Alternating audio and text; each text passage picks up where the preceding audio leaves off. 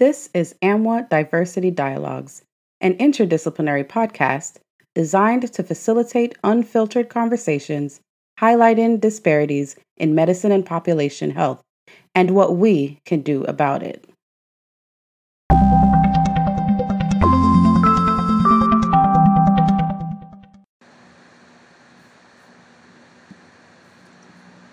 The contents of this podcast do not convey medical advice for patients or treating healthcare physicians. Views and opinions expressed herein are our own and do not represent those of institutions with whom we are affiliated. Thank you for tuning in to another installment of AMWA Diversity Dialogue. Today, I am excited to be joined by two resident physicians from our section of Diversity and Inclusion. Today, we have with us Mary Jean Loso. She is a PGY2 neurology resident from Vanderbilt University Medical Center. She completed her undergraduate at Tulane University in neuroscience and psychology and completed her medical degree at Oakland University William Beaumont School of Medicine. She has been involved with AMWA since her first year of medical school, serving as her chapter's community service chair. She then became one of the national medical student co-chairs for the section of diversity and inclusion. As a medical student, she fell in love with clinical neurology and acute neurologic emergencies. She is undecided in her career plans, but her long-term goal is to continue work as a community clinician in advancing patient care, patient education, and bridging divides in outstanding health inequities. Welcome, Dr. Mary Jean Loso. Thank you so much for joining us. Hi, thank you so much for having me. All right, and so I'd also like to introduce Dr. Daima Cintron. She is a Med Peds PGY3 resident from the University of Puerto Rico Medical Sciences campus. She completed her undergraduate molecular biology degree at the University of Puerto Rico Rio Piedras campus and was honored to receive an NIH undergraduate scholarship and become exposed to clinical research early in her career. During her medical school training, she built on this passion by completing a master's in clinical and translational research at Mayo Clinic. She became involved with AMWA's Diversity and Inclusion Committee in her third year of medical school, collaborating on multiple projects. As a medical student, she fell in love with both pediatric and adult patients and decided to pursue a med-ped specialty and stay in Puerto Rico for her training. She will be applying next year to become a combined adult and pediatric rheumatologist. Her long-term goal is to continue patient care and translational research in an academic setting.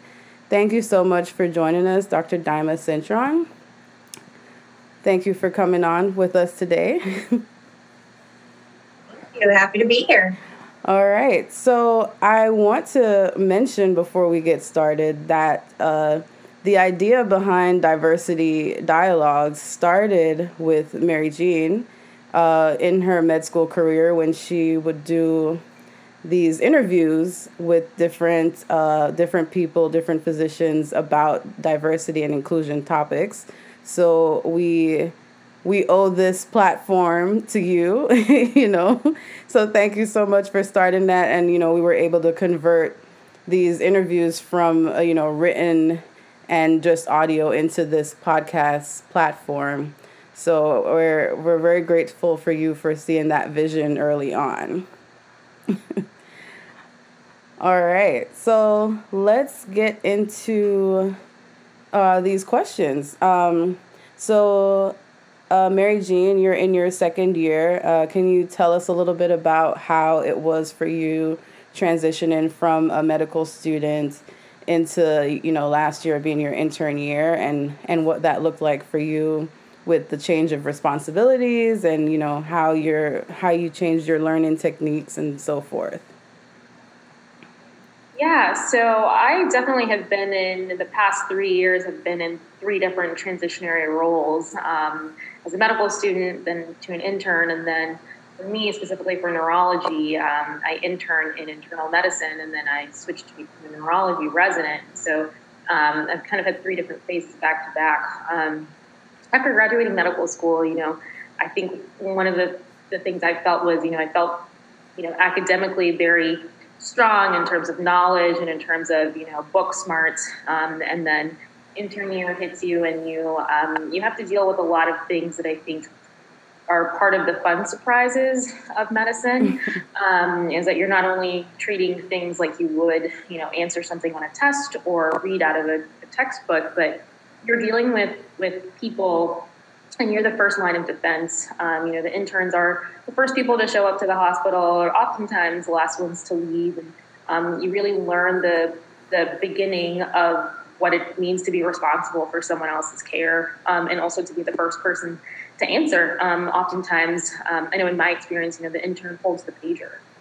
So every little thing that comes up for the primary team comes through you first. And that can be shell-shocking, realizing that you do have a responsibility not only to respond to these things, but to be responsible for figuring out what to do. Right. And so there's a lot of learned responsibility. There's a lot of on-the-job training, and there's a lot of learning how to be flexible, because each patient is different, each person is different, and you learn to go with the flow in that sense.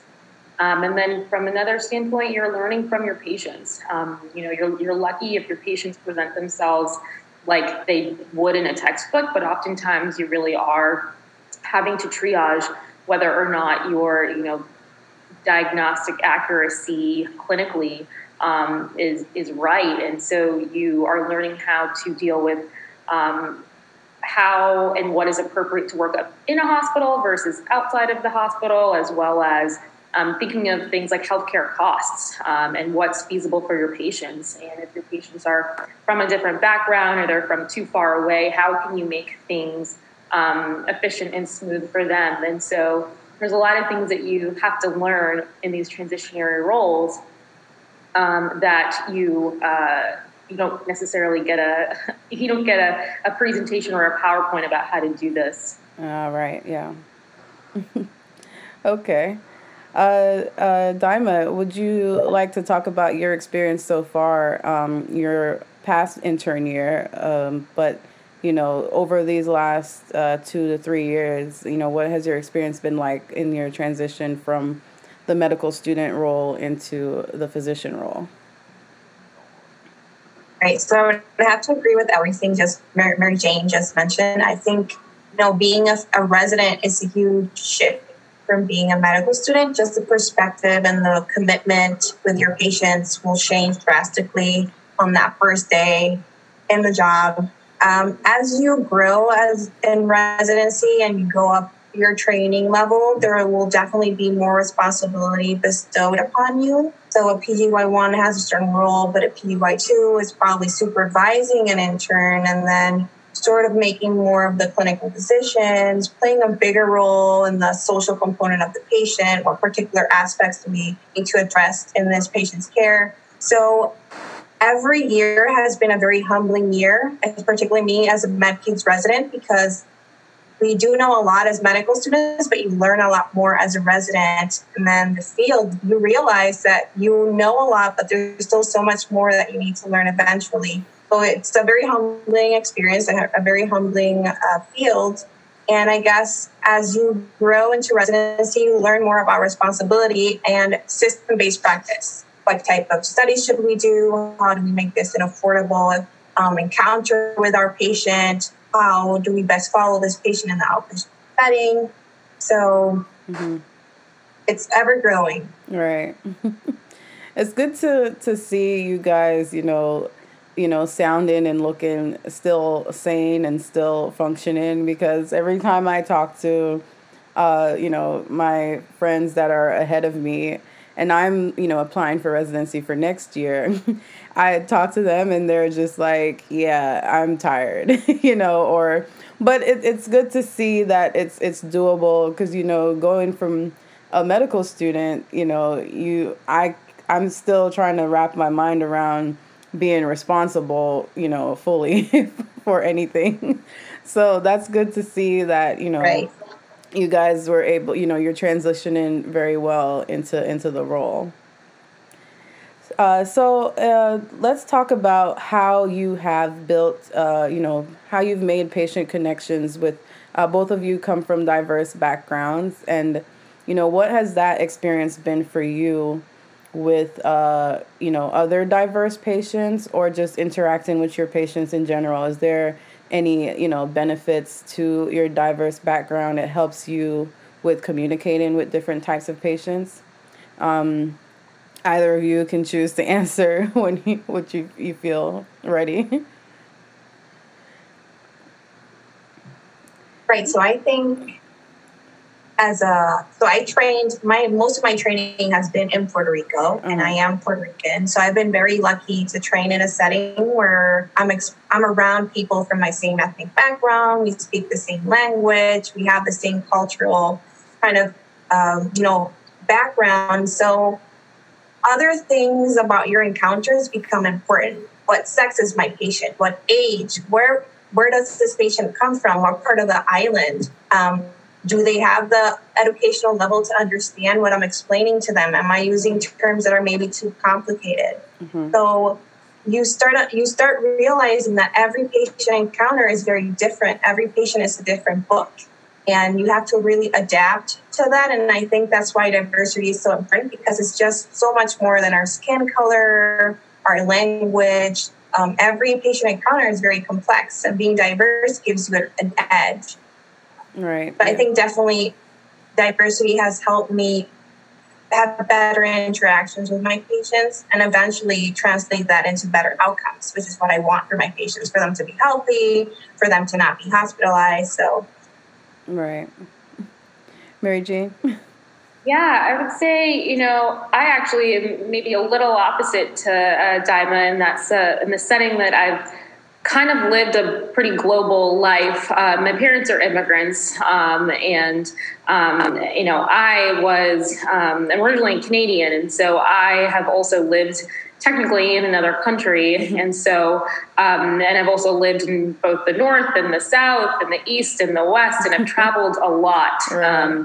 And with that is the benefit of dealing with all types of people. And so my life is very full of experiences of all kinds. And with that, I've actually found it to be very beneficial for me, especially, I think in academia for us in training, we spend a lot of time with people that are similar to us in an academic way. And it can be sometimes difficult to see how your patients are going to be every kind of person you maybe don't have immediate access to because you're stuck in the world of training. And so I have had several instances in which my life experiences or my travel or my relation to having, immigrants in my family and having had friends from all over have really keyed me into some cultural differences. When I was in college, I had taken medical anthropology and I had taken cultural medicine in medical school, but I don't even really think it was those things that guided me. I think it was the small nuances of family dynamics or, how, one patient, maybe there's a hierarchy in the family of who speaks, or there's a dynamic of who is supposed to know what's going on and who's not. Or if a patient is quiet, how do you kind of key into that body language, things like that. And I think that can be considered a social science, but there's a lot of diversity in the setting that these are nuances that you are not taught because there's no medical correlation with them, but you can miss things and you can find very significant things about your patients and kind of know at least how to work with them and make sure that they are having a relationship with you that is a partnership. Because in the end, you want to make sure that you've done the best for someone and that they understand you and you understand them. And so I think keying into those things have been very important when you're thinking about your patient as a whole. Mm-hmm. Yeah, that's right. And I'm a pediatrician as well. So I feel sometimes, interacting with your patient is not really that complicated. Sometimes with my teenagers, what type of music I like or what type of Netflix show I'm watching is enough to have a really significant patient encounter and really have a patient-centered approach to how we talk about their healthcare condition or their healthcare plan. So diversity is very, like, very small things will be significant when you are having that encounter with your patient. Right. Yeah, this topic of like communicating with your patients has been like on my mind for a while now. I had the opportunity to be on the other side of healthcare when my grandfather was sick. And so, he's Jamaican, older, and, he passed away recently. But while he was in the hospital, they're talking to him, the physicians are talking to him, the nurses are talking to him. He has a strong accent. They don't know what he's saying. And they're just like, oh, okay. And I found that if I wasn't there to kind of advocate and hear what was going on, we wouldn't really know much of the details, because people are talking to him and they don't realize that he doesn't really understand what they're saying to come back and tell us, and that was a very difficult experience in, the diversity of it, the cultural differences for people to understand each other. And since then, I've just thought about it like, there's a lot of times that things get missed and, maybe patient care isn't optimal because of these issues, and it's not any one particular fault. These are just the realities of the situation. We're going to be from different backgrounds. And so, there's going to be these mishaps, but I wonder all the time how we can reduce this, what we could do to make these exchanges a little bit more smooth. So that's something that I think about a lot, over the last few years. So you both have been involved with AMWA in the diversity and inclusion section since your medical school career, and you continue to do so. Are there any projects that you're working on right now within the section that you want to talk about, or anything that you've done in the past that that's implemented now, or that you want to highlight? Go ahead, Daima. So yeah, residency has been keeping us very busy, but I think as I started in AMWA as a medical student, it was very exciting. Mary Jane was very involved, and Dr. Agarwal was very excited about sort of opening up the diversity and inclusion component within our national conference. And I remember that year it was exciting. All three of us, all the medical students that were part of the committee, met on our national conference, and we sort of built a proposal and made it happen about giving a diversity and inclusion award to an abstract that highlighted diversity. And such a simple project was so important to us because we just created a conversation about diversity on research projects that were being presented on the national conference. So I thought that was a very simple project. It was exciting, and it's something that was feasible and a very cool project to work on as a medical student. Yeah. Yeah, I think and a part of what happened with that as well was the beginning of the National Excellence in Diversity and Inclusion Research that we did, Daima did, and I did as medical students. Part of what we wanted to be able to do is highlight the active research that people were doing in diverse and inclusive aspects of their research.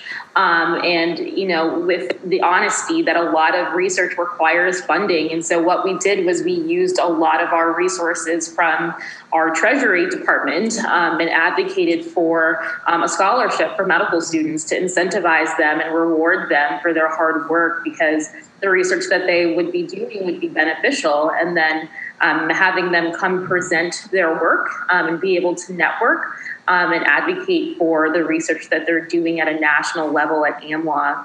And so that's one of the things that we really enjoy doing, because then we were also creating a community of people who now saw that the research that they were doing was being recognized at a national level. Mm-hmm. since then, Diamond and I have transitioned. There is a residency section of AMWA, and this year they've installed the Diversity and Inclusion Committee section. And so Diamond and I are not medical students anymore, and so we have now fit into this role. And so from that perspective, the residency section has a leadership board that's very similar to the medical students and to the board of directors. And so, we actively are on those monthly conferences that they have, all via Zoom now, of course. It's very exciting to see the transitional role of how residents think about the things that they need to do. So a lot of the programs that they've been hosting this year are panels for residency. So they've been hosting different medical student or resident panels for medical students about, different residencies, how to prepare for interviews, how to prepare your CV and all types of things. And so it's a lot of extending your mentorship very quickly when you're just kind of still in the middle of it yourself. And so that's been very exciting as well. And then again, working for mentorship from the other direction as well. We're now learning how to network with attendings, thinking about fellowships, and thinking about where we're going from here as well. And so it's been exciting to transition to this role as a resident and think about the ways that we can, now be different types of leaders for other people. Right. Well, that's really good because mentorship is definitely important in our field, and we'll talk about that at another time. But you mentioned like everything being on Zoom now, so we're obviously the elephant in the room or in the world is that we're in a pandemic, and how has that been in your residency experience this year? What have the changes been, and how are you adjusting? How are each of you adjusting? Daima, do you want to start with that? Well, let's first talk about our skincare routines now with our mask me. Oh, yes. So it's definitely, it's been a health crisis, a reality we're living. And I think as a resident, you really have to step up your game by protecting yourself, but also keep doing your job. Even when, people are staying home, you have to go to the hospital and take care of your patients. So, and really being an advocate for your patients at a time where maybe not as many subspecialists are evaluating your patient, not as many studies are happening because a lot of imaging centers are not seeing as many patients or asking for more COVID testing. So it's really changed the dynamics of how we are going to treat our patients, how we are going to have them see a specialist, follow up on imaging studies, follow up on outpatient clinics when we know they may not be accessible because the number of outpatient clinics, patients being evaluated every day has decreased significantly. It's definitely been a challenge. I've grown. I definitely feel like I'm a better physician because of the things that I'm living as a resident. And I've definitely learned a lot about my COVID positive patients. I've been there for them. I've been with the family members of these patients as more of an internal medicine component because pediatric patients are not having the same frequency of cases. But, it definitely does take an emotional toll on every resident because it's not an easy patient. They're not easy patients to take care of. Right. I imagine. Yeah.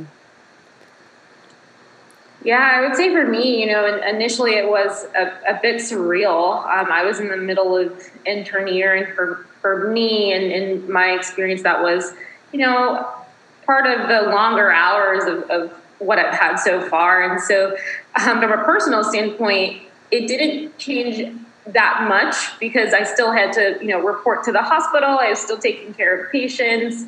At that point, I was working, so many hours a week so that, my radius of travel was so small. It's not like I kind of saw things changing around me anyway. But to kind of have that, that perspective of what was changing in the news and then seeing things change in the hospital, but still being very much responsible for active patients that don't have COVID and not losing sight of the fact that there is, regular medicine to be doing. But again, like Daima said, the context of patients in the outpatient setting, or those with elective surgeries, or those that, their care was very much impacted in the setting of COVID, because they didn't have COVID. And then again, seeing, health inequities show themselves in full force and kind of feeling like there's so much going on at one time and it's very hard to keep up with it. But being able to feel prepared and responsible enough to explain what you can and what you do know to patients and their families in the setting of uncertainty. And then again, as a physician, being in a leadership role, because, as residents, there is still an academic learning, experience, and you have a lot of other trainees around you, but oftentimes you may be, if there's not someone else calling the patients or the patient's family, it's you. And so being able to communicate things appropriately to them as well has been a very humbling learning process, as well as, like Daima mentioned, the own personal risk that you have, but realizing that this is an oath that you kind of, it's interesting, this is kind of something no one expected. And here we are kind of dealing with those real kind of existential questions of what we have taken an oath to do. Mm-hmm. It's very, very interesting. Right.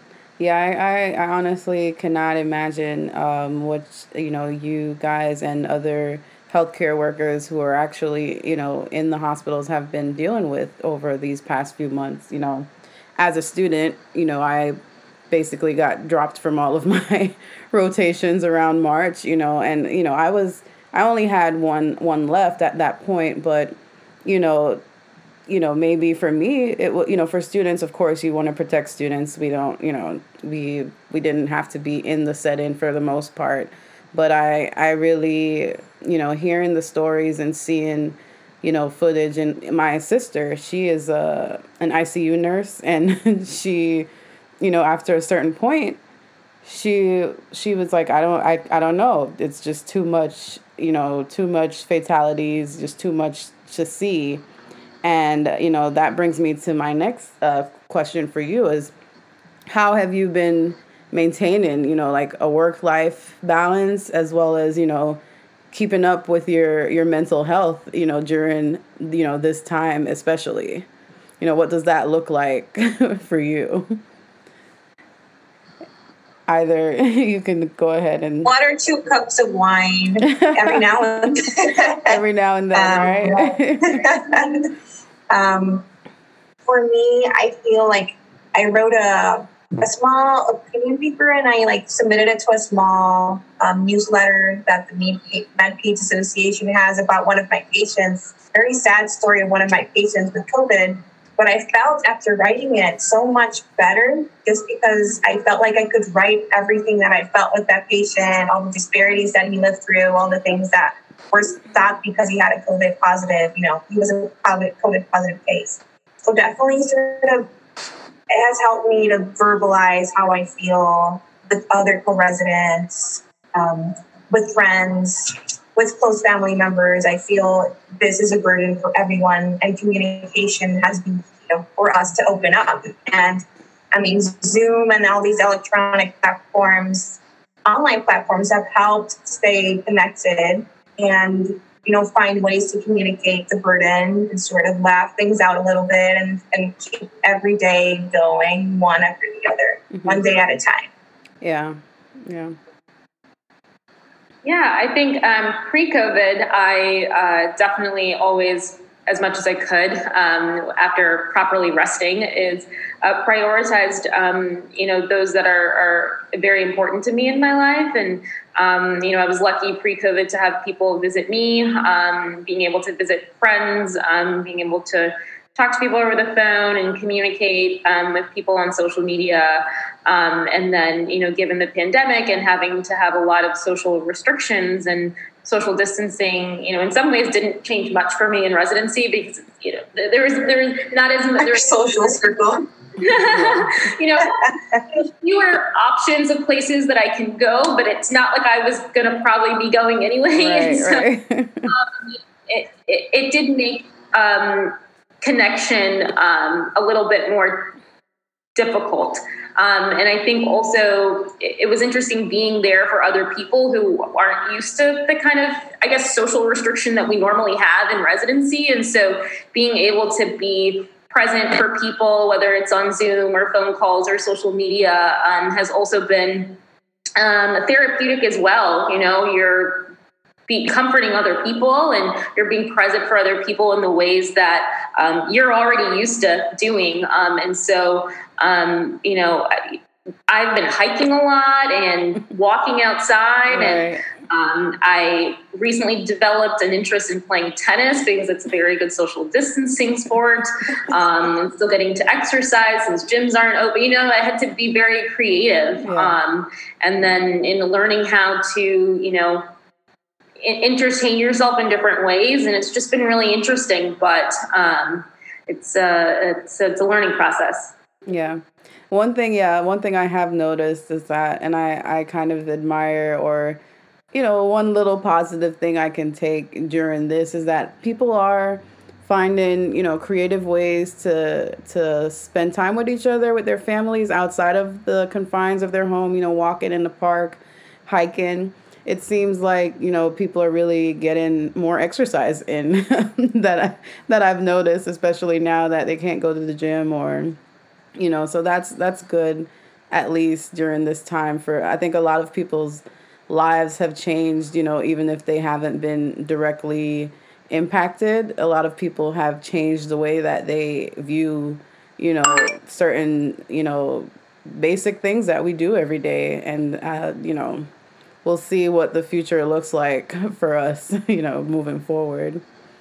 So I think definitely, you want to say that definitely something that I do see positive, that I think we're going to really build a strong generation. We've lived through a really, really hard situation. Right. And I think the future is only going to be better because you're going to have a strong physician, nurses, healthcare workers, innovative ways of providing acute healthcare solutions to problems that come really quickly, right, that are big community, outbreaks. So I think medicine is changing, and so is science, and the future is only going to bring positive things.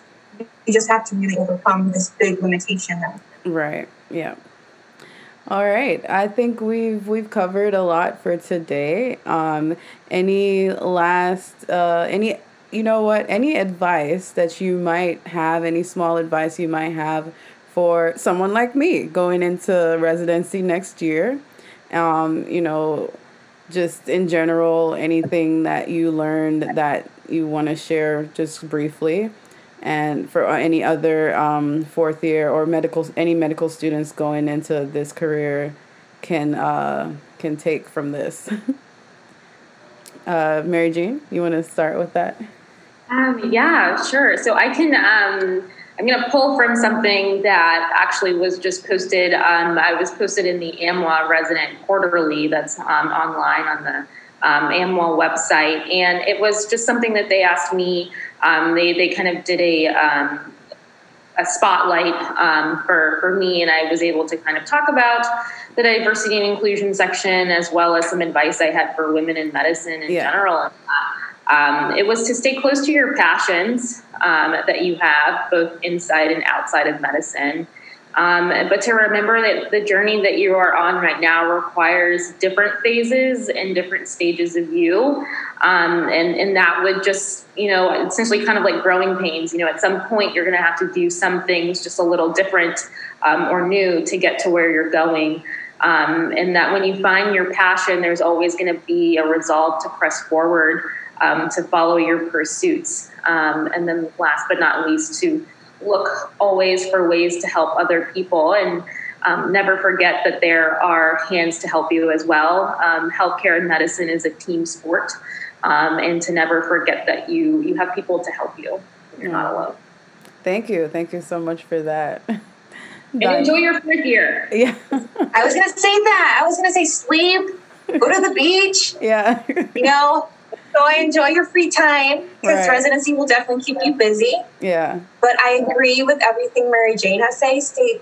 Just look for your passion. It's easier said than done, because sometimes you like a bunch of stuff at the same time, but really listen to your personal thought, do that introspection, find what you're passionate about, and stay true to yourself. Like running, make sure you keep running as part of your routine. You like listening to music, watching TV. Just try to find a balance, and it will be a dynamic process. You will grow when you need to, and you'll realize that the path was even better than the final destinations. All right. Thank you so much, both of you. I mean, I've been inspired by having this conversation with you both, being on the brink of residency for next year. And, I've definitely been I've recently completed CK, so I'm trying to enjoy my free time now. And, and I'm in Florida, so I get to go to the beach a bit. So I want to thank you both for taking the time out of your busy schedules to be here with me on this podcast. I know that I learned a lot from talking to you today, and I know our listeners will feel the same. So thank you again, Dr. Daima Cintron and Dr. Mary Jane Loso, for being here. Thank you so much for having us. All right. Thank you, guys.